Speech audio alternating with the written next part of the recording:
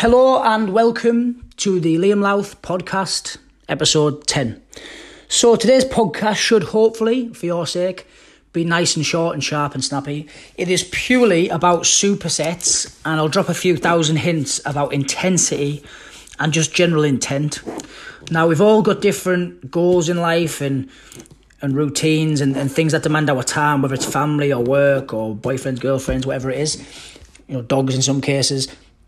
And often people are walking in the gym without a plan and no structure. And even if they've got a plan and structure, and even if the form's good, I feel like half the people on the gym floor are wasting precious time. Now, maybe as a coach, because I'm being paid for that hour and I want to do a good job, I really think every minute counts. I really do. Like, if you're warming up too long, you're wasting precious time. If you're cooling down too long at the end, you're wasting precious time. And when I say you, I mean me. And I'm talking to myself in a way, we've got to pack more into the hour. And I'm not saying I won't ever be seen in the gym talking for 2 or 3 minutes, because I quite often am. But usually that's when my clients really opening up to me, and I'm not going to rush the set when we're delving into issues on diet and nutrition and recovery and goals, motivation, stress, all this kind of stuff. Because these are important issues, I won't glaze over them. But for most of the time, I will shut down conversations if I have to. I will kind of nod or skip over certain things or avoid certain conversations just to get more work done. And this is not just aimed at PT clients, it's also aimed at beginner to intermediate gym users. And I look around the gym and I'm curious, and I see people sat down on the same machine for like 10, 15 minutes on the lat pull down, on the chest press, on the leg extensions and leg presses. And in that whole time, the client I've been working with has done RDLs and then an upper body movement or a press up. They've been doing squats and lat pull downs. We've been opening up our shoulders and our hips while we're doing certain exercises. Like, not a minute is wasted if I can help it on a good day, and we're both kind of firing on all cylinders, if you like, because it has to work both ways with the client as well. And some days, motivation is lower than others, or there's been stuff going on in their life and I've got to take that into account, or they're tired.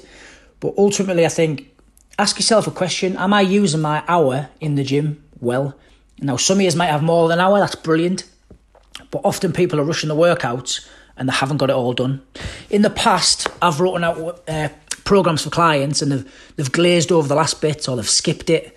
And to me, every part of the puzzle of a program is important. So you can't just skip the conditioning. You can't skip the core stability stuff. But people are glazing over it and just doing the sexy stuff like the squats and the deadlifts, and they're missing it because they haven't used time very well. So a few things you can do with the time. A big tip for one is just put your phone in airplane mode. It helps. Download your music if you have to, then put it in airplane mode. You can have tempo timers, which I've not used, but other clients have. It's like a tempo app that counts your sets for your eccentrics and for your rest periods and stuff like that. But just getting back to supersets, even if you listen to this and you're not very fit and you're not very conditioned and you're not very adapted to exercise, maybe you're exhausted after your lunges or your deadlifts or your squats. So that's cool, but you could open up your shoulders in between rest periods. You could do like a farmer's walk. You could do some band work, some face pulls. You could do a plank. You could do something quite basic. Sometimes if a client's just looking to lose weight and it's more about that energy expenditure, we'll do a big strength movement and we might do 8 ball slams. So, the squidgy balls in your gym, we pick them up, we slam them with loads of intent, loads of aggression. It's often quite fun, it's often stress relief. We're spending less time chit-chatting and we're burning calories while doing it. The act of slamming that ball doesn't really impact my client's squat or deadlift because it's different muscle groups, different movement patterns, different energy systems, if you like, without getting too into it. So it's about picking things that don't really kind of distract you from the main goal or don't clash, if you like. So bodybuilders might disagree, and that's cool. I probably would if muscle building was the goal. But for most clients I work with, and I wouldn't recommend going straight for a hip thrust into walking lunges and leg presses into walking lunges and stuff. Often I see people doing this. They're doing so many reps it becomes junk volume. Now there's like a there's a kind of a saying in bodybuilding. Now I don't know much about bodybuilding, but I do follow a few bodybuilding like coaches or experts, if you like, and there was one quote I quite liked, and it was minimum effective dose, or one term. And the way I heard it described was, if you had a headache, you wouldn't take 6 paracetamol or 8. You would more than likely take 1 or 2 and review it.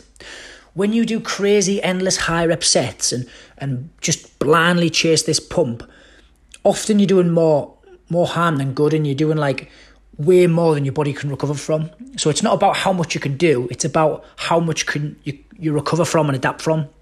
So rather than go 0 to 60 mile an hour just chasing this blind pump, there's going to be so much recovery demands that the body's just going to kind of survive and get you through it.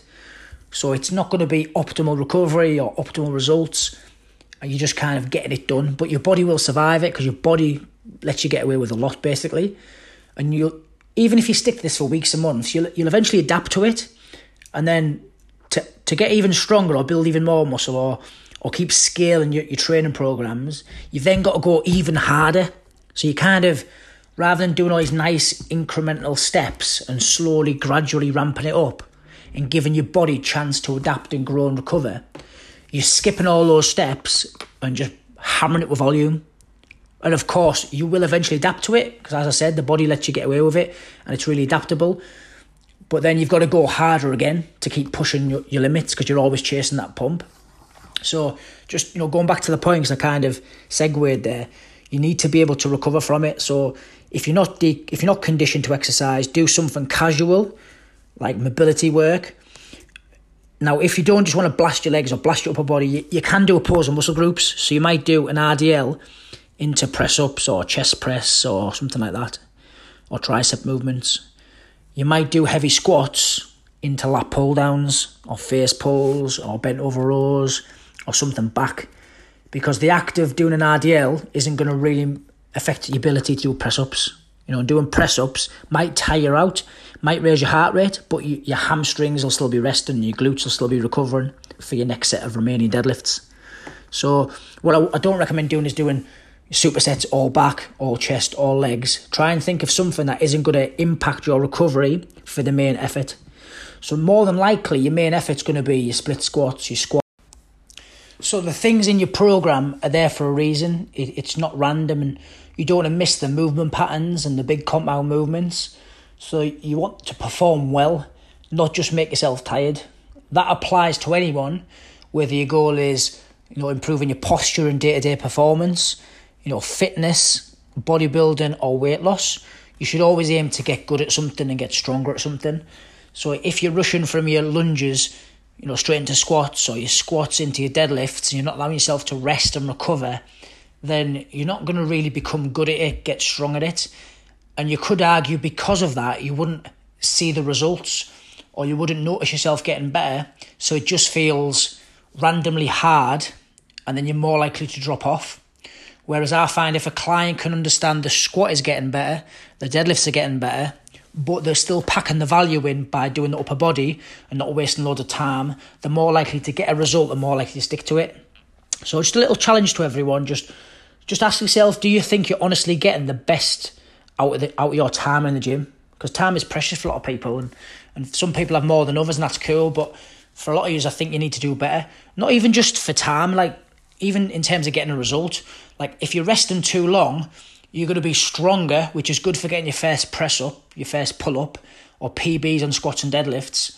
But if your goal is fat loss, then resting for 4 or 5 minutes isn't that good for you. You with me? On the other hand, if you do want to get good at press up, squats and deadlifts, resting for 30 seconds isn't ideal either, because of your different energy systems, which I'll explain in a different podcast, because today's was just about supersets. So just think, like, what do I want to do in the gym today? What's my main goal? And what can I do straight after that doesn't mess with it?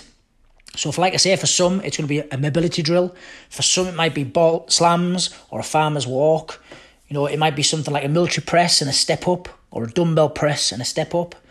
Maybe it's a lat pull down and some hip rolls. Just try and work your whole body every session with some intent, rather than just kind of blindly making yourself tired. And if anyone's got any questions about supersets, let me know. If anyone's going to start implementing supersets and they found they get really good results, then let me know. As always, I appreciate everyone who listens to the podcast. I appreciate every message, and don't be shy to reach out and tell me it's useful. The more people that do that, the more I know who I'm talking to in terms of content. So if there's a certain age group or certain sex or certain questions that keep coming up, then I can make podcasts that are interesting to you. Because at the minute I'm putting out, I'm getting shares from friends. I'm getting like family sharing it purely just because it could even be horrendously bad and they would share it, to be honest. I'm getting messages of strangers, which is nice. Ex-clients are saying it's quite good. But at the minute it's quite random. So it would be nice to know, what do you want to hear more of? What any constructive criticism, things like that. The next guest is confirmed. I'll keep it top secret for now until we've got an exact time. But yeah, thanks for listening again and hope it was useful.